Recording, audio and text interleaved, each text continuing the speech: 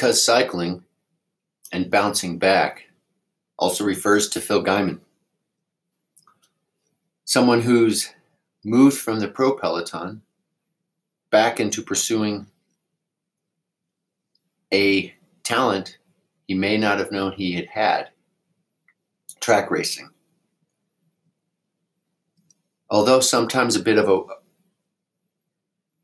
cynic of cycling and definitely critical of the doping culture, Phil Gaiman has continued to push himself and others to remain committed to the why getting on a bike matters.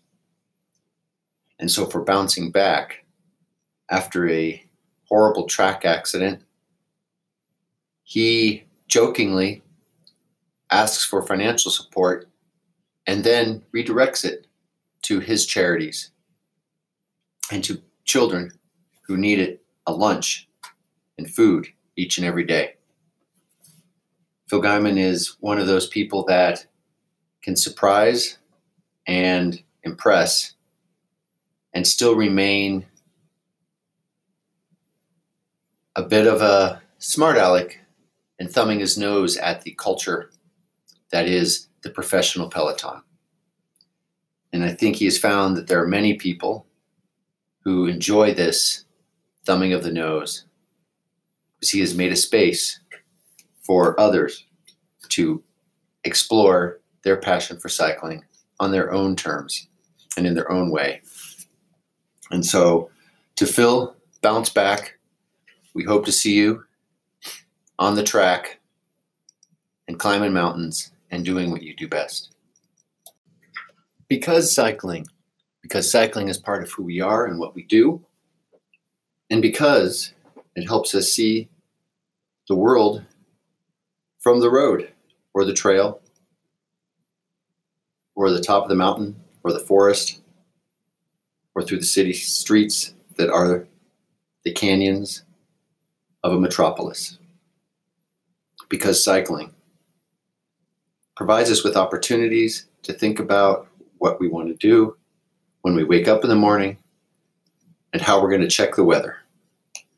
This podcast and this stream of podcasts that will follow are all designed to help each and every one of us think about why cycling matters. In the recent Dauphiné and the current Tour de Suisse, when you see team members being decimated by a loss of their leaders and the potential repercussions of those, you wonder, how does it work for a team to bounce back? Today's podcast is about bouncing back. I'm sure Team Ineos, FKA Sky, is seriously contemplating the effort they put into a simple race like the Dauphiné.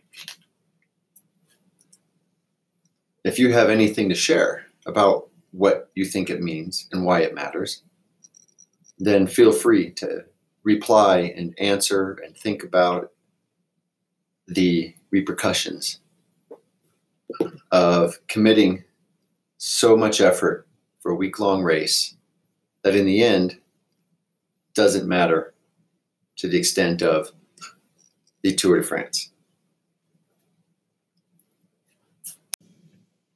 Bouncing back. One of the big bounce backs this week was that of Lizzie Deignan from Trek Segafredo women's cycling team.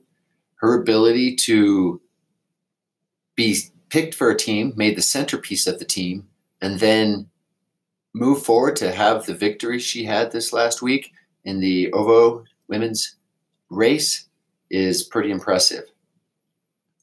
When there's an intense competition at a different venue that most people overlook, and you can watch a women's race and feel inspired and guided to see what they're able to do as professional athletes and to make that space for themselves and overcoming the same challenges of injury or health is inspiring.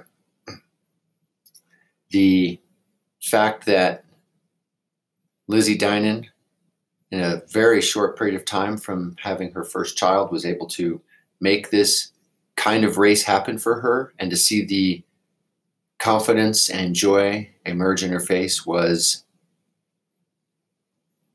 nothing less than inspirational. So, another story of bouncing back.